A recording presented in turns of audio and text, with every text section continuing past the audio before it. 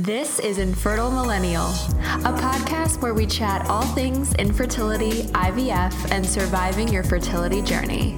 I'm Emily Orlando, reminding you that you're not alone. Let's chat fertility.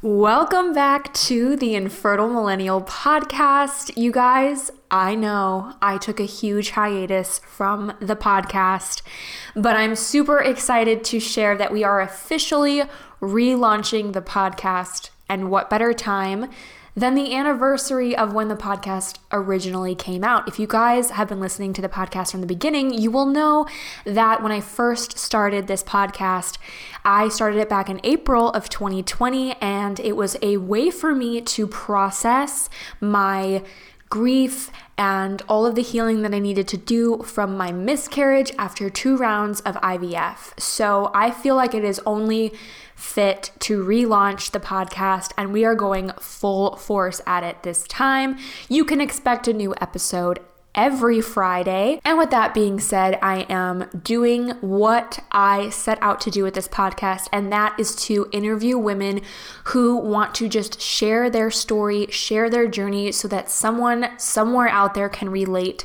to what they went through. So that being with infertility, with pregnancy loss, and everything in between. So I'm really excited. If you would like to be a part of the Infertile Millennial podcast and you would like to be a guest on our podcast, you can email me at emily@infertilemillennial.com. Before we get into today's podcast, I am going to be answering your questions that you left me on my last Q&A at the very end of this episode. So make sure to stick around till then to see if your question was answered. I try to get to all of them as much as possible, but if not, we will always try to get them in the next episode.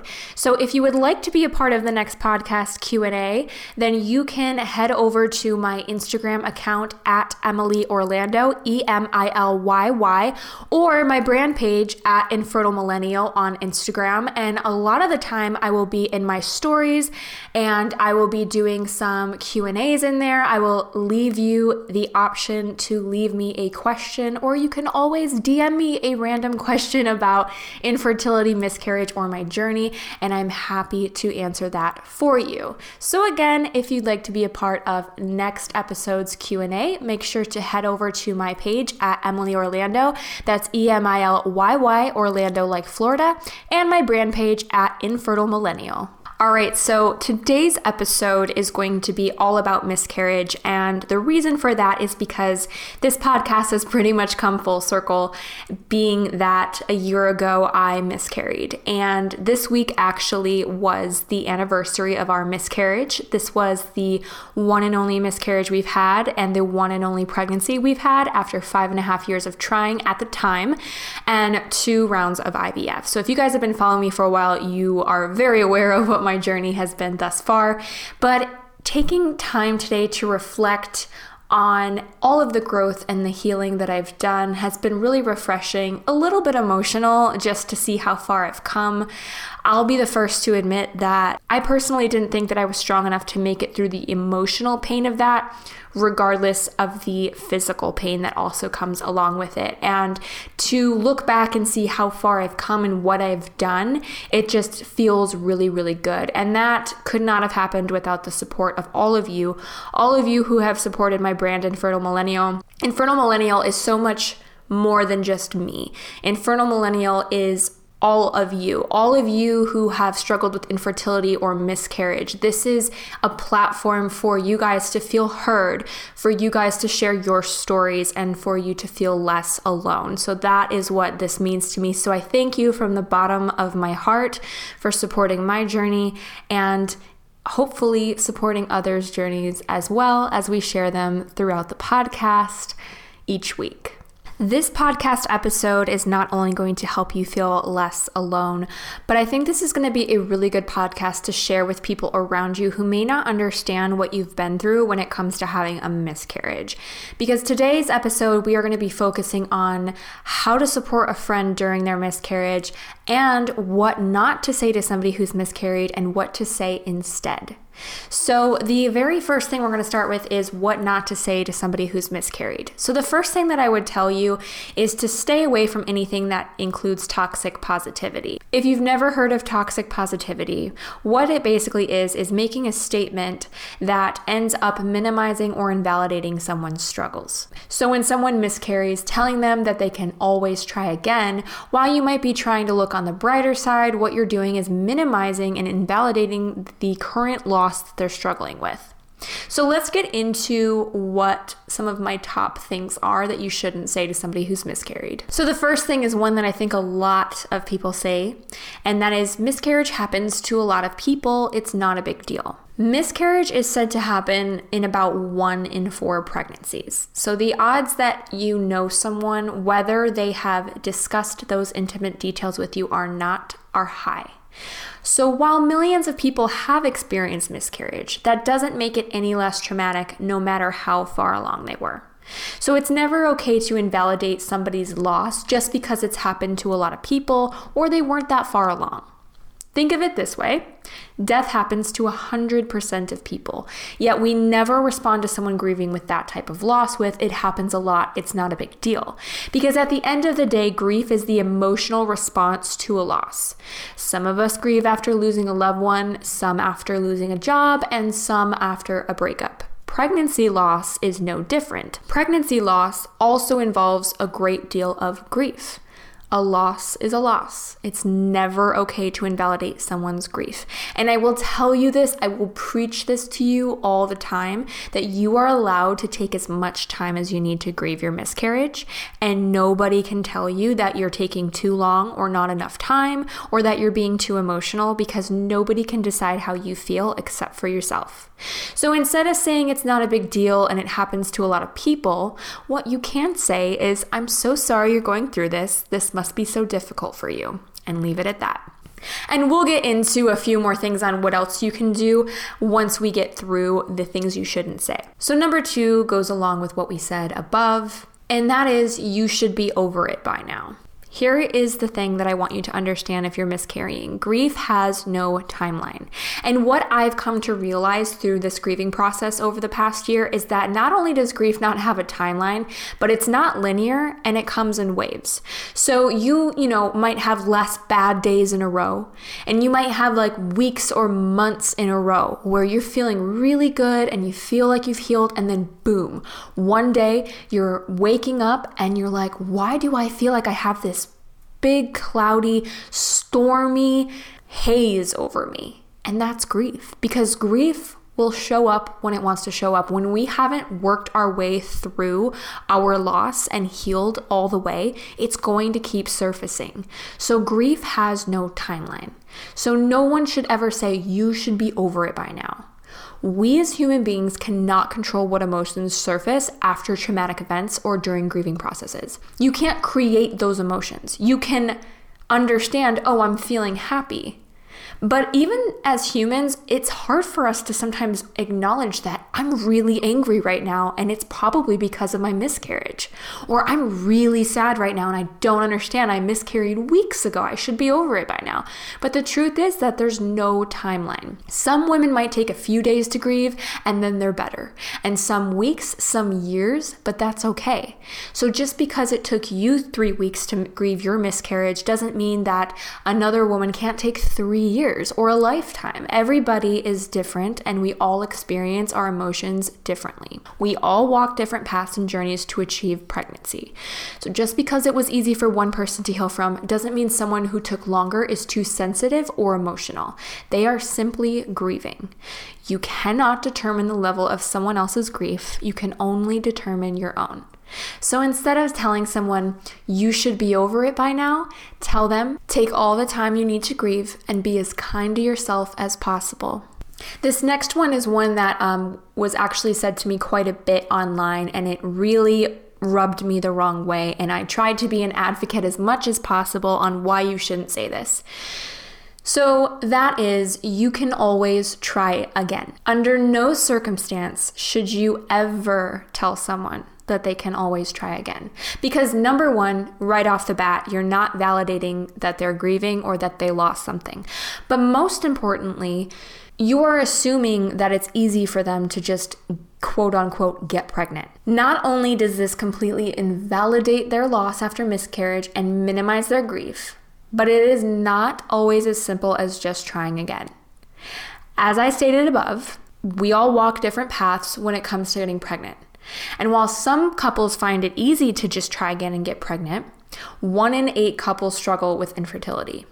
That's millions of people per year.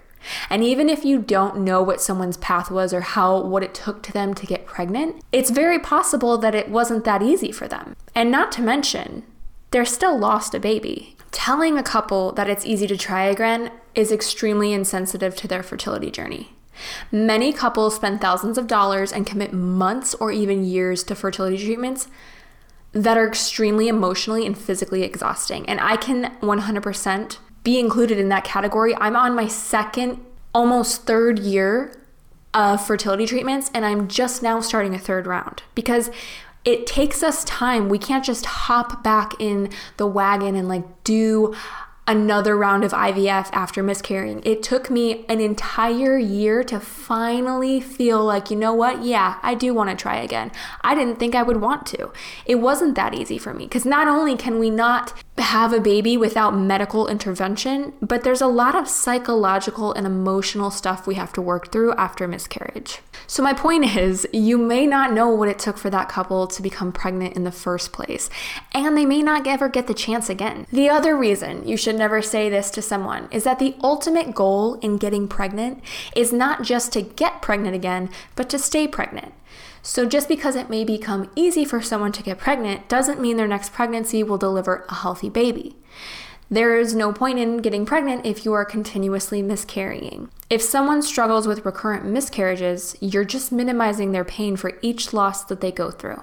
So instead of saying you can always try again, you can say, I know I don't understand, but I'm so sorry you're going through this. And it's as easy as that. This next one was probably the most commonly quoted one that was, at least for my fertility journey, not so much for my miscarriage, but I'm sure it came through at one point, which is everything happens for a reason. If this is something you wholeheartedly believe, that is 100% okay. But I would never say that to somebody who is grieving. Would you say this to someone grieving the loss of a close friend or relative? I really hope not. Why is miscarriage any different? They are both grief. Not only does this statement minimize the intensity of their grief, but you're not even acknowledging their loss and you're taking away from their very real pain. So instead of saying everything happens for a reason, ask, is there anything I can do to help you during this difficult time? Statement number 5 I would avoid saying to somebody who miscarried is, you weren't that far along, it's hardly a loss. Most people love their baby from the moment they learn they are pregnant. And some even during their IVF cycle, the moment they see their embryos. I can tell you wholeheartedly that when I saw my embryos each time, I fell in love with them and I grieved over them when I, was miscarrying, or even when my first IVF cycle didn't take at all. I was so upset because I knew there were embryos inside of me that had to eventually leave my body, and that was really upsetting for me.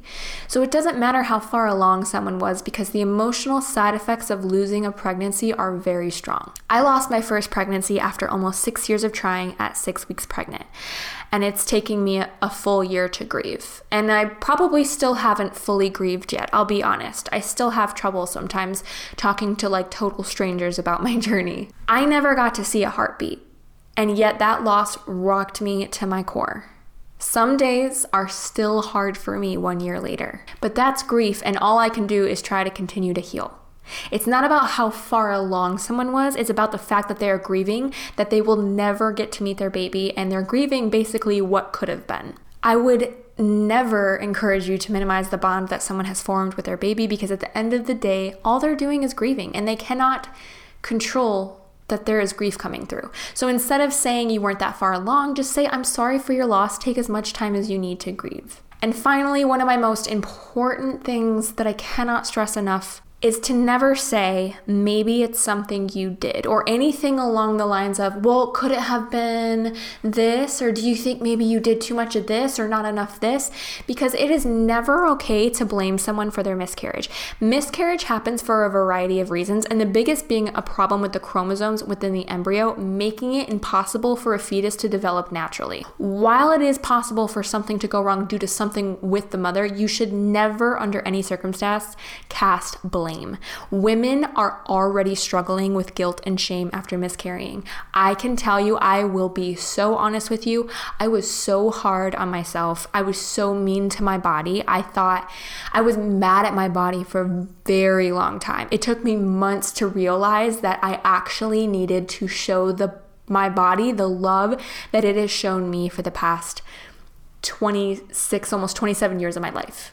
They go through a time where they're so disconnected from their bodies and they feel disgusted and hatred towards themselves. It is very common for women to feel that. So if you're feeling that, I want you to understand what you're feeling is normal, but I also want you to understand that it is not your fault. And that I highly encourage you to love yourself, love your body, and be so gentle and kind with yourself if you're experiencing guilt from miscarriage. It's important to uplift women during this very difficult time and only surround them with words of love and kindness. If you cannot do that, remove yourself. This is not the time to cast blame. So instead of casting blame, the best thing you can do, especially if somebody is feeling guilt or shame, say there is nothing you could have done to prevent this. Be gentle with yourself. It is not your fault. So moving forward with how do you support somebody who's going through a miscarriage? I get asked this question all the time. They're like, I know I should say things that are supportive and not toxic positivity or anything like that, but what can I do to support them? So number one, we kind of already discussed, which is basically acknowledging their loss, not using anything to invalidate or minimize their loss, only acknowledging their loss. So just say, I'm sorry for your loss. Number two is be a shoulder to cry on. So a wonderful way to be more supportive is to offer them a shoulder to cry on and someone to talk to. Tell them that you're always there if they need someone to vent or just listen. And when I say vent and just listen, I mean vent and just listen, because if you've never experienced a miscarriage, you can't give advice because you can't give advice to something that you've never experienced. Something that really helped me after miscarrying was being able to share my story over and over again until talking about it no longer brought tears to my eyes. There is something so therapeutic about walking through the pain to be able to fully process it. So just being there to listen to whatever they want to talk about without judgment is super helpful. But I wouldn't get pushy. If they don't want to talk about the miscarriage or walk through it with you, don't force that on them. This all has to come naturally. Offering a shoulder to cry on or someone to vent to or, anything like that is super helpful. So maybe they'll want to talk about it, maybe they won't, but either way, respect their feelings and just offer your support. Number three, this is taking it a step further, but again, I can't stress how important this third step is, which is do something kind. So kindness means you really did not have to do that, but you did that, and I'm so grateful for that.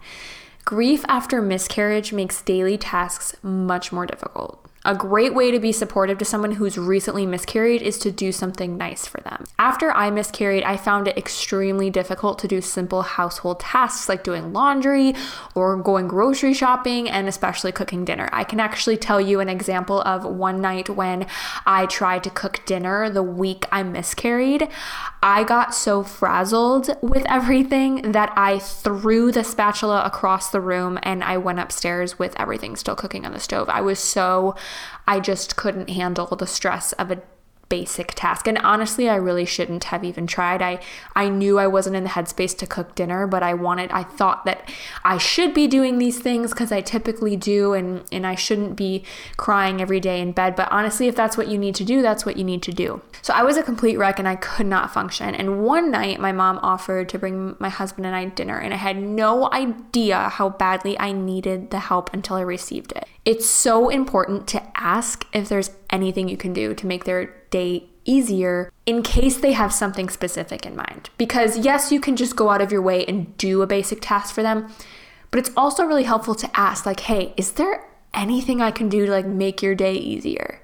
And if there's not something specific, I have a few lists or ideas to help you. So making them dinners for the week, whether they are frozen or I don't know, anything like that. Like even just one dinner is helpful. Grabbing them a gift card to their favorite takeout place so that they don't have to worry about cooking. Ordering and picking up takeout for them. Offering to grocery shop for them. Offering to help with household chores like laundry, things like that. Offering to help with other children or pets that they have. Offering to run errands for them. Those are all so helpful for somebody who's grieving. And then number 4 kind of goes along with that, but it's slightly different. And that's send something to brighten their day. So we can all agree that grief is not a fun process and it surrounds us with a lot of darkness. Doing something to brighten their day and make them feel loved can be so helpful. While I miscarried, I was grateful to have loved ones send cards and flowers and jewelry and more. And it's just a beautiful way to tell someone, I care and I'm acknowledging your loss, and here's something to brighten your day. So a few other ideas that you can do is buy them flowers, get them a gift card for a date night, grab a coffee from their favorite coffee shop, get them a gift card for a massage or to get a pedicure or a manicure, write them a thoughtful card, give them a gift basket with cozy feel-good goodies like candles and blankets and fuzzy socks and things like that, or get them a meaningful piece of jewelry. Just anything that might brighten their day to show you, I'm listening and I see you and I hear you and I'm sorry. And then finally, without a doubt, this is one that I think a lot of people forget about or don't do, and I can't stress it enough as somebody who's gone through miscarriage. One of the most important pieces of advice I can offer to you when trying to support someone after miscarriage is to check in on them. Because the sad truth about loss is that others around you will quickly move on and move forward from your loss, but you're still grieving it for weeks, months, and maybe even years. Check in on your friend or loved one after their loss multiple times. I mean, not annoying so that you're constantly reminding them of their loss, but if you're aware of certain anniversaries or they happen to mention it, check in on them and ask them how they're doing. It makes them feel like you care, and sometimes they just need that little extra piece of support. Ask them how they're doing, and once again, if there's anything you can do to help, unless communicated otherwise that they no longer wish to talk about it, that's a boundary they might set, and just be fine with that. While you might think that they should be finished grieving, ultimately you can't decide their level of grief. So it's important to allow them to grieve as long as they need to and offer your support for as long as they need it. All right, you guys, so we have officially made it to the Q&A section of the podcast. Thank you guys so much for sticking around. And now I'm going to be answering your questions for me about everything infertility. So the first question that came through is, how do you handle unsupportive friends? And this is a very good topic. Now, I'm going to be very honest with you. We've actually been very lucky and haven't had to deal with many unsupportive friends. But what does come to mind is that we did have a friend who was more so my husband's friend, but I mean, I'm just going to call it our friend, who didn't acknowledge our miscarriage. And when I did bring up the miscarriage in front of this person, they were very dismissive and cold. And that's ultimately what made us decide not to be friends with said person again. Although I will say it was a very long time waiting.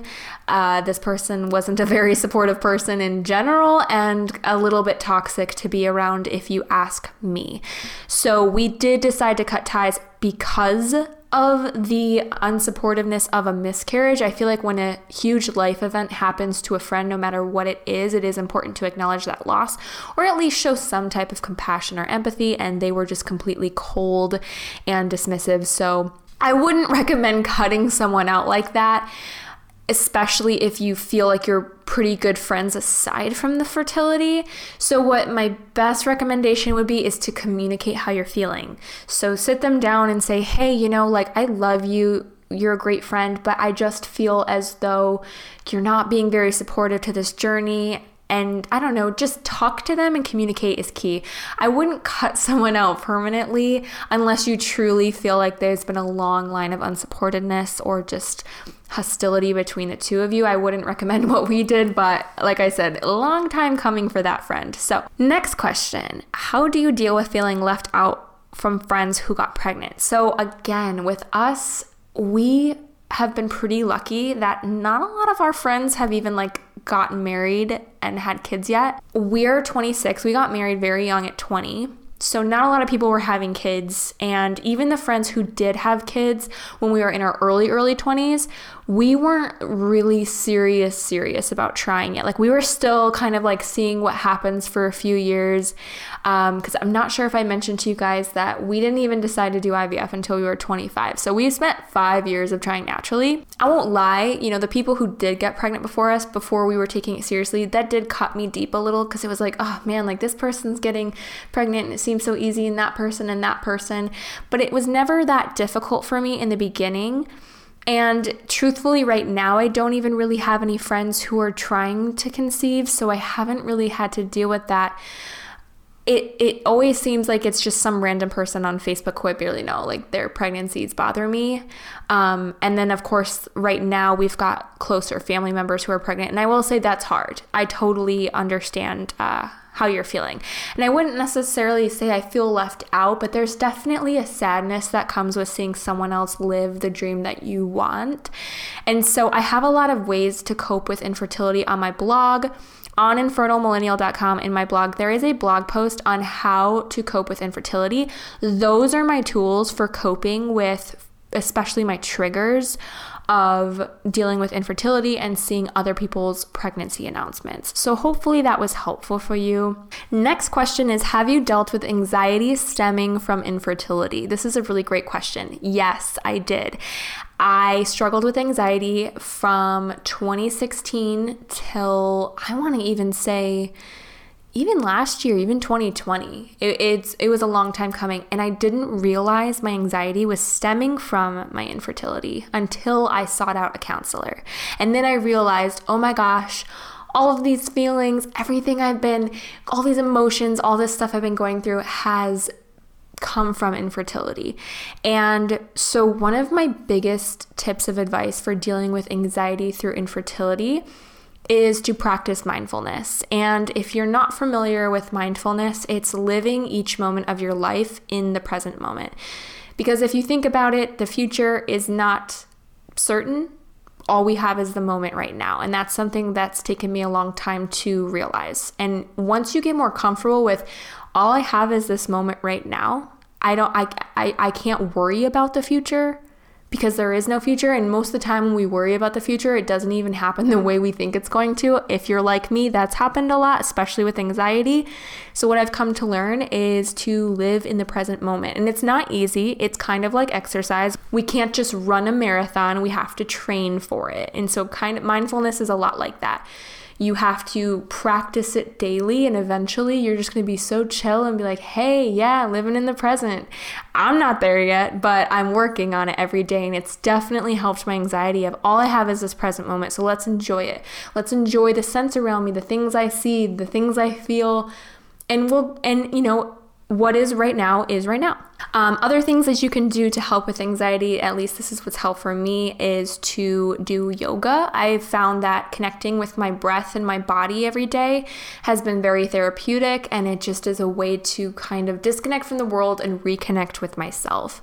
And then meditating is great, but again, that's kind of like exercise where you have to work your way up to longer meditation styles. But there are guided meditations, especially for anxiety, out on YouTube. Tons of them. If you search them, you'll probably find one you love.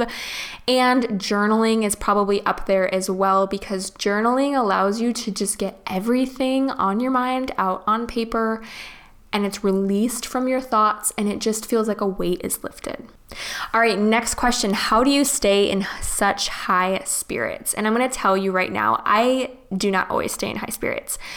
I have my lows too, just as I have my highs, and I don't always show the world my lows. I have some days that just really break me, and it's hard. And the reason you don't see those lows is because, my first thought isn't to grab a mic or a camera and show it to you. My first thought is I want to curl in a ball and fall asleep. I have bad days, but I think, again, what helps me stay in higher spirits is what I mentioned previously of trying to live in the present moment and enjoy the life that is in front of me right now. And then focusing on my wellness. So making my wellness routine and some self-care a part of my daily routine has been very helpful, because as we go through our fertility treatments, I think we kind of put ourselves on the back burner, and then it's like, here's my body, let's experiment with it. And you kind of like lose a sense of yourself while you're doing all of that. So what I've learned is putting your wellness first and putting some self-care first is really important. And then on top of that, I feel like I have a really great support system, so that helps me stay in higher spirits. So I think finding a good support system, whether it's online in a group chat with a bunch of people who you don't know, or it's your husband or your mom or your sister, anything like that, finding somebody who's just truly genuine supportive has been really helpful. And then finally, how do you practice self-care when you feel unworthy? So that's a really great question. I think number one is I practice self-care every day.